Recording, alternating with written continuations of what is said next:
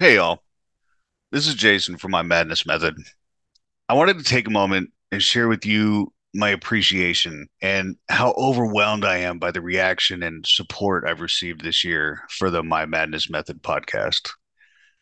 I'm also happy to share with you soon a new podcast, one that will feature guests, new perspectives, and conversations around more topics than just my crazy story.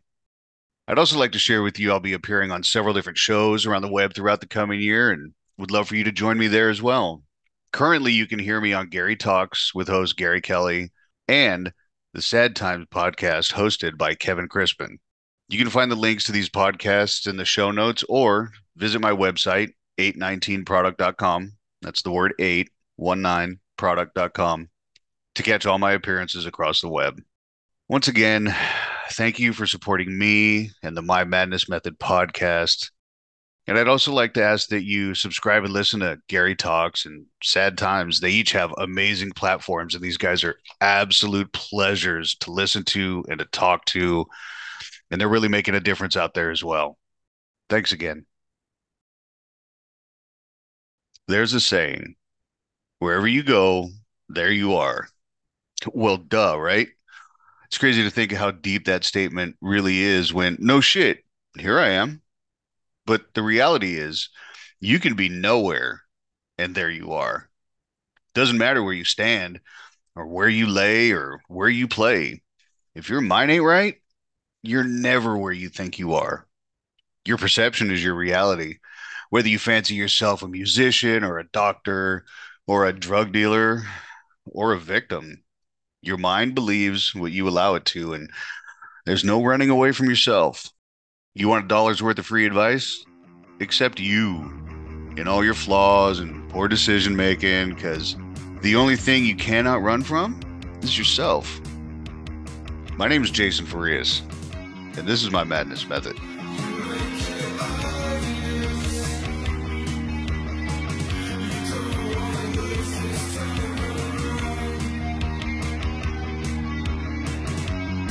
So we've established I can exercise forgiveness, right? Clearly. So Cindy and I are moving on past that point. And where we are now, we're still homeless. It's still cold.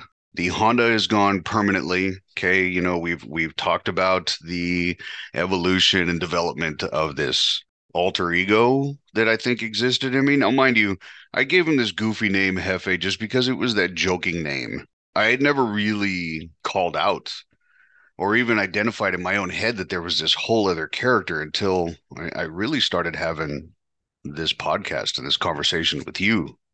So that's the name he gets. Okay. Now we fast forward. Cindy and I are homeless. We're kind of just roaming aimlessly around the valley, getting high and getting in trouble. And I had a conversation in the last podcast where I was talking about how Latin chicks are crazy, right? Let me put in perspective when I knew that this chick was full blown crazy. We're at a hotel. We were fortunate enough to get together enough coin that we were able to get a hotel at the Best Western there in Manteca. We were hanging out, and there was this dude, Raymond, and he used to hang out with this cat. I think his name was Craig. I may be off there, but Raymond and Craig used to run around together, and Raymond was this Hispanic dude. Craig was this black guy, and they were like two peas in a pod, right? There's just kind of trouble wherever they go, but we were cool. Like, we had done business together. We had run around in the same circles. But anyway, we had connected. I don't know, maybe at the pool hall. I think there in town we had connected. Hey, we got a hotel room. Y'all want to come by? We'll get lit and the whole thing. We get back to the hotel and I don't know what Raymond thought it was that was going to happen, but I think he thought that I had a lot more dope on me or a lot more money than I really did. Now, mind you, I don't know if he had any kind of update on where I really was in life, but fuck, he was wrong by his assumption. And we're in the hotel room and we're getting high, and I'm sitting on like the edge of the bed, like on the corner. Well, I'm like straddling the corner of the bed, and Cindy's like sitting Indian style behind me on the bed. Ramon was leaning on the dresser that was in front of me, and Craig was like on that. You know, when you enter into a hotel room, there's always that little table off to the side with two chairs and whatever. He's sitting there, and Ramon gets his wild hair up his ass, and he's like, "Hey, man, let me get whatever dope and money you got." And I was like, "What?" And he stands up, and this motherfucker's gonna try to rob me right now. And he pulls out a knife, and he's standing right in front of me now. The scary thing was I didn't have a concern in my body. I looked at that blade and I thought, that's not even that big. Like, you know what I mean? Like, that's not going to kill me even if he hits me with it. I don't, that is not the thought of a sane person, right? Behind me is my crazy ass girlfriend. And this bitch jumps up and pulls out her knife, and she's hopping around behind me on the bed, fucking screaming, "Come on, motherfucker, let's go, motherfucker, let's go, dude!" And I'm just laughing.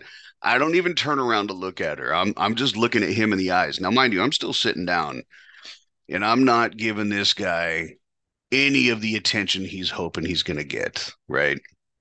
And I'm looking up at him, and I'm like, I really think you need to have a seat and or get the fuck out of here before what's behind me jumps all over you. And here's the thing, she had never done anything like that before. But the role I was playing in that moment, I acted like I knew this was going to happen.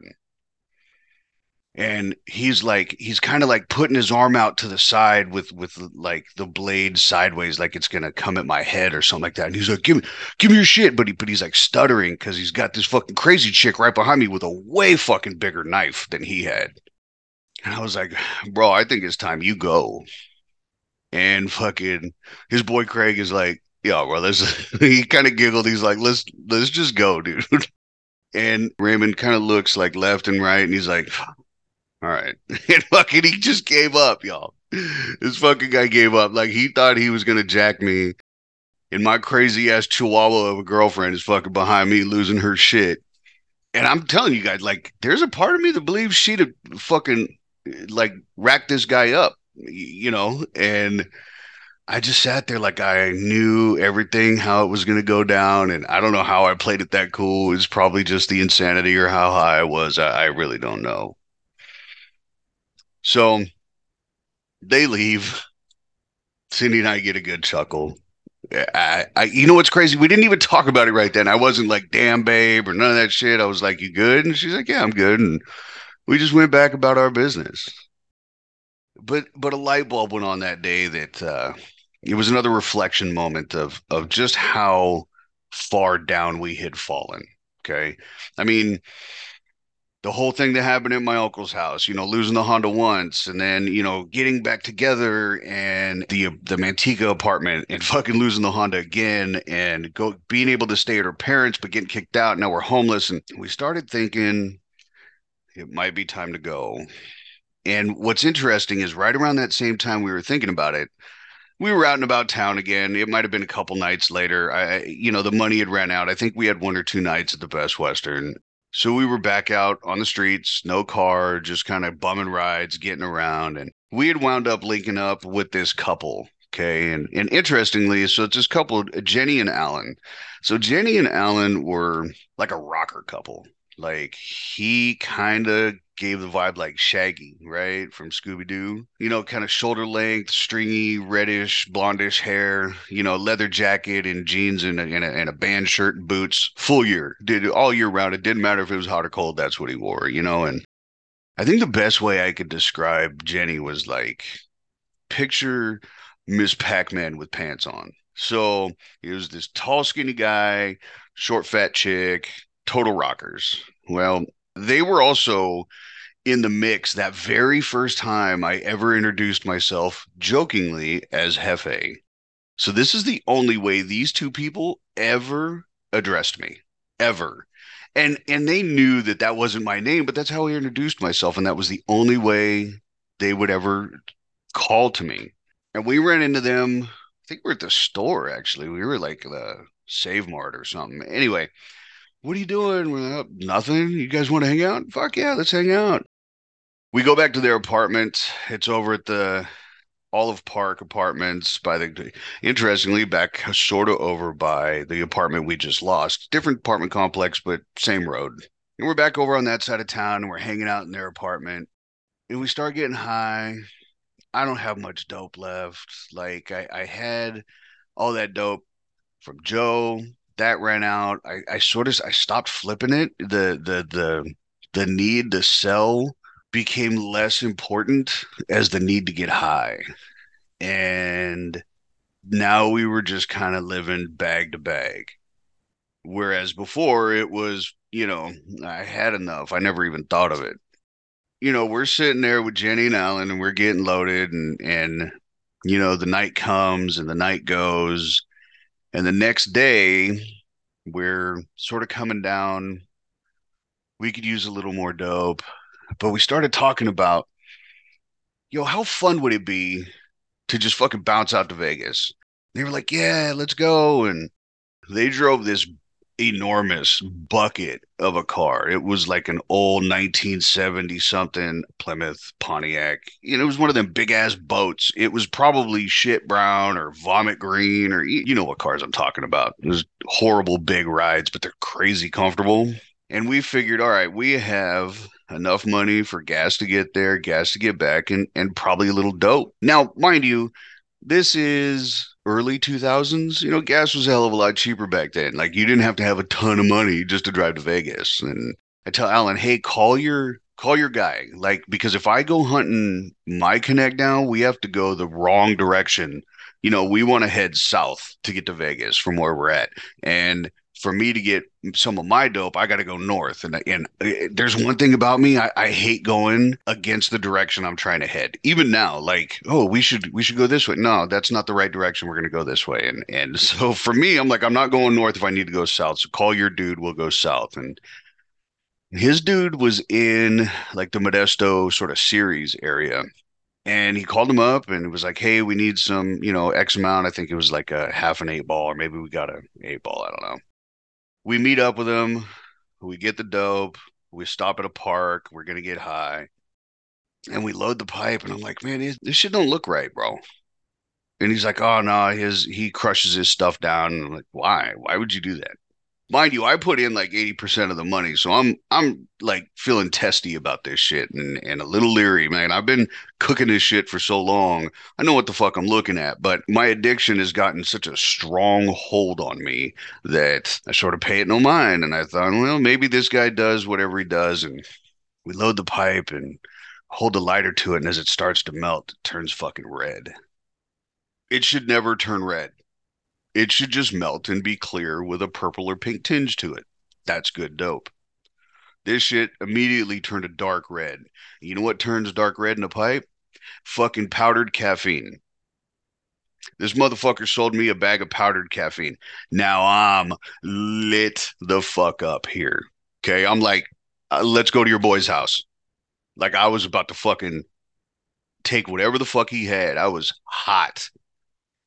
But Alan wasn't having it, man. Like he was not the confrontational type like that. And he certainly didn't want to be the one to be like, yo, I showed my buddy where you live so he can fuck you up because you did us dirty. Like he's not getting involved that way. And everybody kind of calmed me down. But see, here's the thing, you guys, like the mission was let's get to Vegas. But we've been up for a couple days. So we needed something to get us up enough to go. And I said, no, fuck that. We're going. Now you got 4 people coming down in a car heading to Vegas. You're talking 6 to 8 hour drive, depending on how fast you go. And you're already coming down. You're not even up when you leave, you're down. But we went. We went. Jenny was cool with it. Cindy was cool with it. I was cool with it. Alan started off cool with it and like immediately became a bitch about it. But the problem was, is by the time he became a bitch about it, we were 200 miles into the trip. Like this guy was coming down hard. The cleaner your dope, the easier the come down, right? So your body's not coming off of many different things. So my come downs weren't really ever that drastic because it was clean drugs. God, I hear what I'm saying, but just bear with me here. There wasn't a bunch of cut. There certainly wasn't any fucking powdered caffeine in it. So if Alan's been doing a bunch of this guy's dope and he's been cutting it with fucking God knows what, then his come down is going to be a lot harder because his body has different properties running through his system to try to process. So he's fucking hurting. We got to Vegas. Admittedly, the drive there kind of a blur for me, but we got to Vegas and we walked around this casino, that casino, and Cindy and I were like wide-eyed, like we're finally here. We'd been talking about going to Vegas for the longest and just never made it. I mean, hell, the story about going to Vegas in episode, I think it's 13, Ride or Die, that whole episode is about us trying to get to Vegas even back then. And here we are, we're finally here, and like the lights and the energy, and like we just felt like it was right, you know. Alan and Jenny were fucking going through it. Jenny handled it pretty well. Alan kept like every time we'd walk past, an ashtray there everywhere in Vegas, he'd grab like smokes that people had put out and he was smoking those, and it's kind of gross. But anyway, that's where he was in his come down, is he was just picking up ashed out cigarettes to smoke. And he was fucking miserable, but he was trying to fuck our time up. I don't know if he was trying to intentionally, but he wasn't trying not to. But we walked all over Vegas and reading every billboard, and Cindy picked up a For Rent magazine, and she's like, "What if we just live here?" And I was like, "Yeah, that's crazy, right?" We had a great time. We had a great time. Now, mind you, again, this was a turnaround trip, right? Go, have fun, come back. Okay, well, we went and we tried to have fun, but unfortunately, Alan had other plans. He wanted to go home. Eventually, we gave in because we were still trying to see this, that, and the other. And eventually, we got in the car. We went home. We might have been there 10 hours. That fucking guy, I mean, he was going through it hard. He was like shaking in the front seat. I don't know, maybe he was coming off of something else. Now that I'm sitting here thinking about it, at the time it paid me no, never mind. Maybe he was on some other shit. We get home, we get back to their apartment, and Cindy and I are like, all right, we're gonna go. Like we've had enough of this situation. And I'm not 100%. We just went back to bouncing around, but it was a very quick trip to the conversation that she and I had. She had talked about, there was this, I think it was a billboard she saw about the massage therapy school out there in Vegas.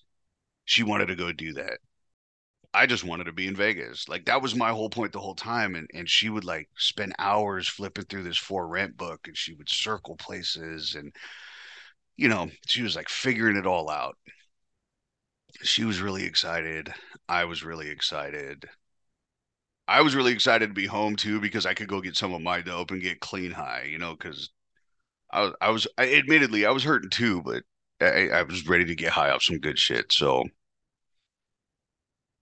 she and I devised a plan that we would ask her parents for some help to move out to Vegas, start over, start clean, be better. Now, mind you, it's not, when I say start clean, we weren't sharing with them whether they knew it or not. I don't really know. Okay, but we were not sharing that we were on drugs. I mean, let's assume they weren't stupid. Okay, but it wasn't in like, oh, we're going to Vegas to go clean up. It was, hey, we want a fresh start and we'd like to go to Vegas. And our parents were all for it. They were like very supportive. Hey, Cindy's going to go to school. I'm going to get a job. Like we're just going to get away from this valley where they know that we're stuck doing nothing and going nowhere. That much they acknowledged to us. And they were like, "All right." So they helped us rent a car, gave us a little bit of money to just kind of get it rolling. And within, I would say, 2 weeks of being back from that trash trip with Jenny and Alan, we were on our way back to Las Vegas. But this time it was to stay. And we get out there, we take the trip, super exciting. No, we're not sober. Not on the trip anyway, but when we got there, there was no there was no connect.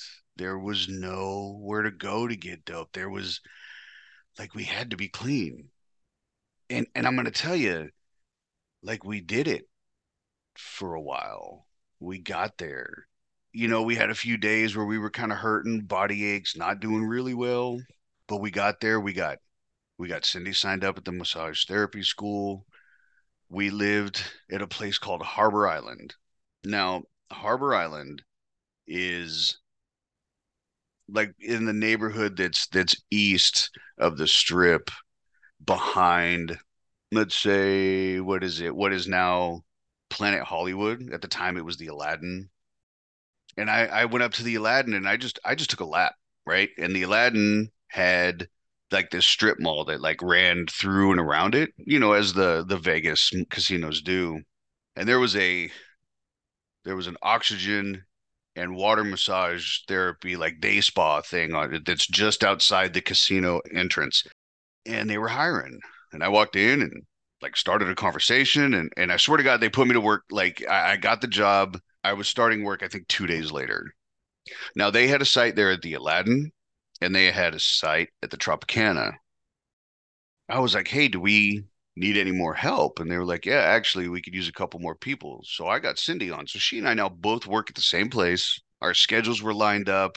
Cindy's parents had helped us rent a car. So I was able to get her to and from her massage therapy classes. She could get to work. And I was positioned at the Tropicana location. And I worked with this old timer, Jesse, I think his name was, this old guy. I'll never forget this dude because it struck me as odd. Like here I am, I'm in my early 20s and I'm thinking, you're kind of old to be doing this shit, bro. Like, but he was a cool cat. He was very Vegas, like he had been there a long time and he kept telling me, he's like, man, this city's gonna eat you up and spit you out. And I said, nah, bro, not me. Not me, man. I ain't the one.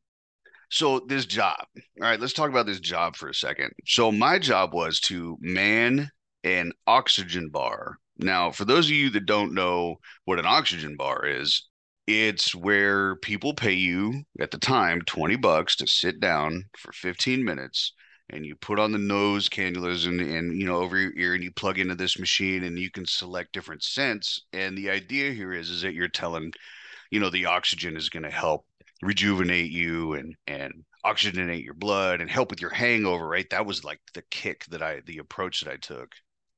And I proceeded to sell just $1,000 worth a day in a 4-hour shift of oxygen.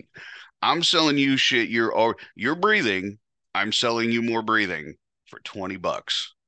And I made $1,000 a day doing that. I mean, I didn't make it, but I made it for the company. That's how many people. And I mean, I came up with this whole shtick about like, oh, the air you're breathing now is 16% actual oxygen, and this bumps it up to 24%, which helps over oxygenate your blood, which helps kick out the the hangover and the cloudiness in your head. And fuck, when you're in Vegas, that's a sell. They would sell these like back massager things. They're called happy hands. And so I'd throw a towel over their back and I'm sitting there rubbing and I'm just spitting my bullshit. And they're like, how much are those? And I'm boom, sell that shit. Like I was getting my hustle fix, selling fucking oxygen to people that are already breathing. I was good at it. They moved me from the Tropicana back over to the Aladdin and they had opened up like a cart style four breathers. So there was four seats at this little cart style O2 bar that we had in like a breezeway that led out. And interestingly, the guy with the stand across from me was selling Australian made Uggs before Uggs were huge. And I remember like, hey man, what is this? This is amazing. What does this feel like? And they tell me how much. I think the boots back then were like $300. I was like, fuck, that's expensive. So I'm hustling, man. I'm hustling, selling oxygen. Cindy's doing really well. They let her work in the main store, of course. She's cute, right? Like gets the guys to come in there and she worked side by side with this girl Sam. And she and Sam struck up a little friendship. I mean, as you do, people of similar age who work together have similar interests and blah blah blah, right? And we had been talking that we were staying at Harbor Island. Now, Harbor Island was, at least in the For Rent book, like this Oasis style weekly living. It's where, when you go to Vegas and you don't want to stay in a hotel, if you're going to be there for a whole week or so, you stay in one of these pay by the week kind of places, right? Save yourself some coin. At the time, I think it was like $180 a week. and which was perfect for us because we didn't have any fucking money. And we're staying there, and Sam starts telling Cindy like, "Oh, you don't want to live there." So he's like, "Why not?" Like we had no negative experiences. Like it was nice, the pool, the palm trees, the whole aesthetic of it was great. But according to Sam, it was like a drug haven. Like everybody that lived there was a dope fiend or a dope dealer and, pimps and prostitutes. We were like, what? Like we haven't seen that at all. You know what I mean? We've been there for a little while too. We hadn't seen none of that.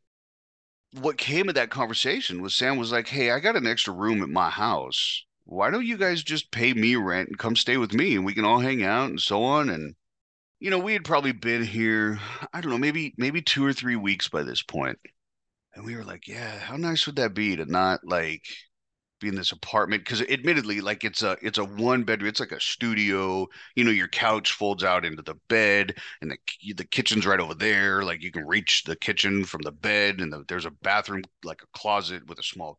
Anyway, it's a small joint, right? Oh, let's go stay in a house. And so we gather up the little bit of shit that we had with us, and we went and moved into this chick Sam's house, and it was nice. It was further east off the strip, but it was a house, and we started feeling like, okay, we're progressing here. We've been sober for a few like 3 weeks now. Like we're doing well. Cindy's taking her classes, we're doing well at work.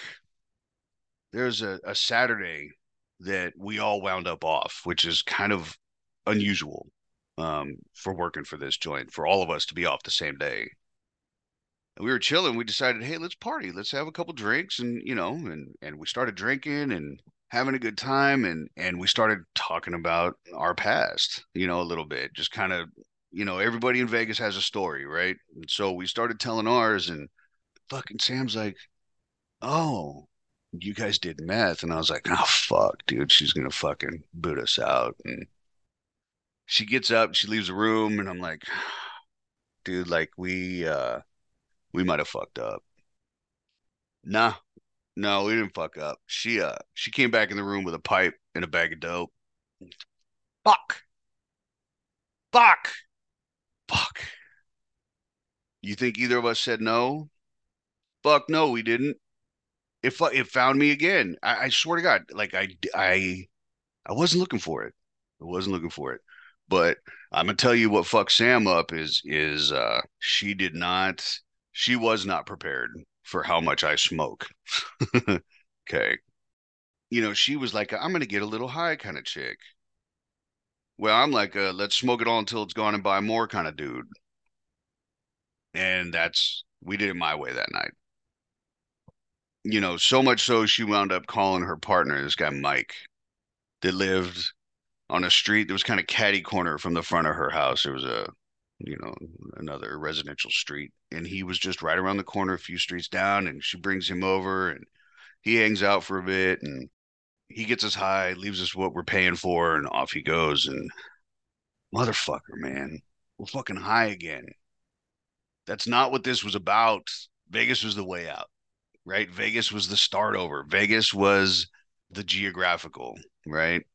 People that are in sobriety, they know what a geographical is. Dude, changing your location does not change your situation.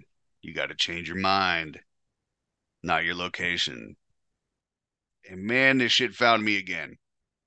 It found me so much that when Cindy would be at her massage therapy classes or when she was at work and Sam was at work, I took it upon myself to go over to this guy Mike's house. And see, here's the thing. Here's where I was in my mind. Like I seen the dude pull up in front of Sam's. I saw what he drove and she told me where he lived. So all I did was took a walk around the corner, found the car, knocked on the door. I didn't give a fuck. And I don't know that he was necessarily cool with it, but drug dealers are trying to make money, right? I had money. So he started selling me whatever I wanted. Cindy was being a lot better than I was. She would party with us on days that she didn't have school or work or whatever. But me, on the other hand, I'm getting lit. And I'm gonna tell you, like the surface level, like my hustle stepped. Like now, I'm selling $1,500 worth of oxygen to people because now I can't shut the fuck up. right? Because now I'm just on one and I'm just selling, selling, selling. And people leave tips, right? People would tip. It's an oxygen bar, quote unquote, right? So they would leave tips. And yo, I was making $200-300 in tips of selling oxygen. You guys, come on, man. Somebody got to come pat me on the back for that. People say, "Oh, I can sell ice to Eskimos," or so did I sold oxygen to humans. It was fun for a while, for a short while, because see, two things were happening behind the scenes. One of them I was in control of, one of them I was not. You see, if you recall, when we were a little further back in this very same story, I had mentioned that Cindy's parents helped us rent a car. Well, guess who didn't return that car? Well, it wasn't her parents. Well, yeah. So they were having trouble getting a hold of us because we were back to feeling shame about what we were doing again. And they had to come out and they found us at work because we told them shared where we worked. And they found us at work and they came and got the car because they were getting in trouble because the rental company was getting ready to report it stolen. Now, mind you, we had had it 5, 6 weeks, 7 weeks, something like that by this time. That was not the intent of this. Now, mind you, it's not that we sat down and had a specific conversation about, hey, you guys got to return this once you're there or anything like that. But I'm sure it was implied and assumed that that's what was going down. It certainly wasn't to fucking keep this car for 6, 7, 8 weeks, whatever the hell it was. But they had to come out and they had to get it. Under normal circumstances, people would be like, "Oh man, I fucked up. I'm so sorry. Here's your car. Let me try to help to pay it back or whatever." And instead, with the drugs running through our bodies or my body anyway, I was like, "Oh, I'm without a car again. The world is against me." And fucking man, the mindset. You know what I mean? The addict mindset is, "Oh, woe is me. It's always happening to me." Instead of, "Look what I did, and here are the repercussions of my actions." No, never that. But I didn't dwell in that too far. But again, it all starts somewhere. One problem becomes covered by another.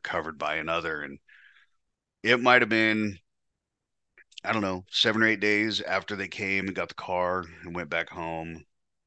None too pleased with us, but happy to see Cindy's in school and we're working. That Sam's mom shows up to the house. And I mean, this chick fucking loses her shit. Like, we left because this woman came in and she was yelling and screaming, and we were like, "Nope, don't want no part of this." And so we left and we just walked around. Like, where are we going to go? We got no car. We're further east from the strip than we were previously. So we just kind of roamed around and we came back to the house and she was like, "Yeah, my mom says you guys have to go." I was like, "What? What are you talking about?" She's like, "Yeah, this is her house." I'm like, "You said this is your house." She's like, "Well, it's hers. I just live here." I was like, "All right." And she's like, "Yeah, she's a Scientologist and she doesn't want you guys here because she wants me to return back to the church and all this crazy shit, right?" And apparently her mother knew that Sam had a drug problem and blamed us for her being back on drugs. Here's the thing, lady. She was never off the drugs. Fucking don't fucking blame me, but we were like, what do you mean we got to go?" She's like, "Yeah, you guys got to go." She's like, "It's cool. You guys could take a couple days and figure it out, but you guys got to go." And we are like, "What the fuck?" This is where we started learning that the people that we worked for were also Scientologists. We were young, we were stupid, and we didn't pay any attention. But in a conversation that we had with Sam after she was filling us in the whole thing about how, her mother is in the church, and if she doesn't return to the church with her mother soon, they will not be able to speak anymore and all this crazy shit, right? And mind you, this is like my first kind of exposure to Scientology. And again, I don't know. This could just be a one-off. I'm not trying to speak ill about Scientologists. I don't fucking don't come after me about it, y'all. But there started being people when we were at work that were like really shitty to us and telling us we need to get the fuck out of Sam's house. Like, they were really mean to us, telling us we need to get out. I'd never seen these people before, but they would sit at the bar, at the oxygen bar, and they would just berate me about being there. And they were like, like it didn't matter if I was at the Tropicana one or in the Breezeway one or at the main one. It didn't matter. Somebody was like always talking shit about us being at Sam's. Well, this is where we started getting hip that the owners of the Oxygen Bar were Scientologists as well. And I'm gonna tell you right now, and I don't care who hears this, and you can look into it. These people were adding a tax to our paychecks, and it wasn't a lot, but it was enough that but it was coming out every paycheck, and they were fucking contributions to the fucking Church of Scientology that was in somewhere in our paperwork that allowed for it that we signed away because fucking when you're looking for a job, you're just signing shit. So these motherfuckers were taking my money and donating it or whatever they were doing about the Church of Scientology. What the fuck is going on here, y'all? I needed I put that piece of information. Cindy and I just put it in our pocket because right now we had to work. I mean, I'm not going to walk away from a job because it wasn't a ton of money. It was just a percentage, right? So, but little bits add up. But we get back to Sam's one night. All our shit is outside. I mean, it wasn't like thrown out like fucking like a dude that cheated on his wife style, just thrown out in piles. It was put in bags and fucking sat outside. But Sam was being a fucking bitch about it. I told you you needed to leave. And we're like, you said we could have a few days. Well, it was a show she was putting on because her fucking punk ass mother was in the house. And so there was like a show to be put on. And all right, we'll go. The car's taken away from us. And I'm looking at that all wrong.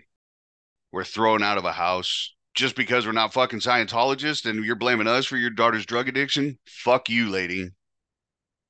But I'll go. You got your own problems to deal with. There's people harassing us at work, other Scientologists telling us we need to get out of Sam's mother's home and we're bad people and all this fucking shit. This is not what I came here for. But now I'm a victim again, right? God damn, if I'm not a victim again. Well, you know what you do when you're a victim with some money in your pocket and nowhere else to go? Yeah, you guessed it. You go to Mike's house and you buy some dope. You buy some dope. Hey, Cindy, this is, remember Mike? Yeah, let's go get high. So we get some dope. Mike was nice enough after we explained. He was like, yeah, those people are fucking crazy, bro. I said, you couldn't have shared that with me the night you came over. And he was like, I didn't know if you were one of the crazy ones. Well, yeah. So he gave us a ride back to Harbor Island.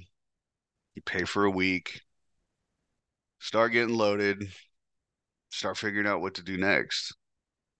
Because see, here's what happened. We get to Harbor Island, and now we're high and we're angry. And so now we pull that bit of information about our paychecks out of our pocket. And we go to work and we're asking them, hey, what's this deduction here? And they're like, oh, it's a deduction you signed away on. They were like really smug and shitty about it because again, these are Sam's mother's friends from the Church of Scientology. So they were as zoned in on us being a problem as Sam's mother was. You know, I could make up a name for Sam's mother, but fuck that lady because that shit's crazy. So guess what, y'all? We quit. We both quit. Same day, same time. Fuck you. You don't get no more of my money. Fuck you, crazy Scientologists. You know, I had always been very good at getting a job. When I was ready to work, I get a job in a heartbeat. If I could talk, I got a job. So I wasn't worried about it. But now I'm in a state away from family, support. I have no car. I have direct access to dope. By the way, it was fucking good dope. It was really good dope. And I got no job. But I had not a care in the world because I always figure it out. And best of all, I was in Vegas. Viva Las Vegas. Listen, y'all, I'm gonna let you go here because this is about to get wild. And if I start jumping into it now, this is gonna be a 5-hour episode. So let's take a break, regroup. I want to thank you for listening. I appreciate every single one of you. If you want to reach out, let's see, at My Madness Method on Instagram, My Madness Method 819 at Gmail. I've got my website now, 819product.com. That's the word 819product.com. You can check that out. You can see some of the other projects I've been on or are working on. Please reach out. I'd love to hear from you. Stay safe. We'll talk soon. My name is Jason Farias, and this is my Madness Method.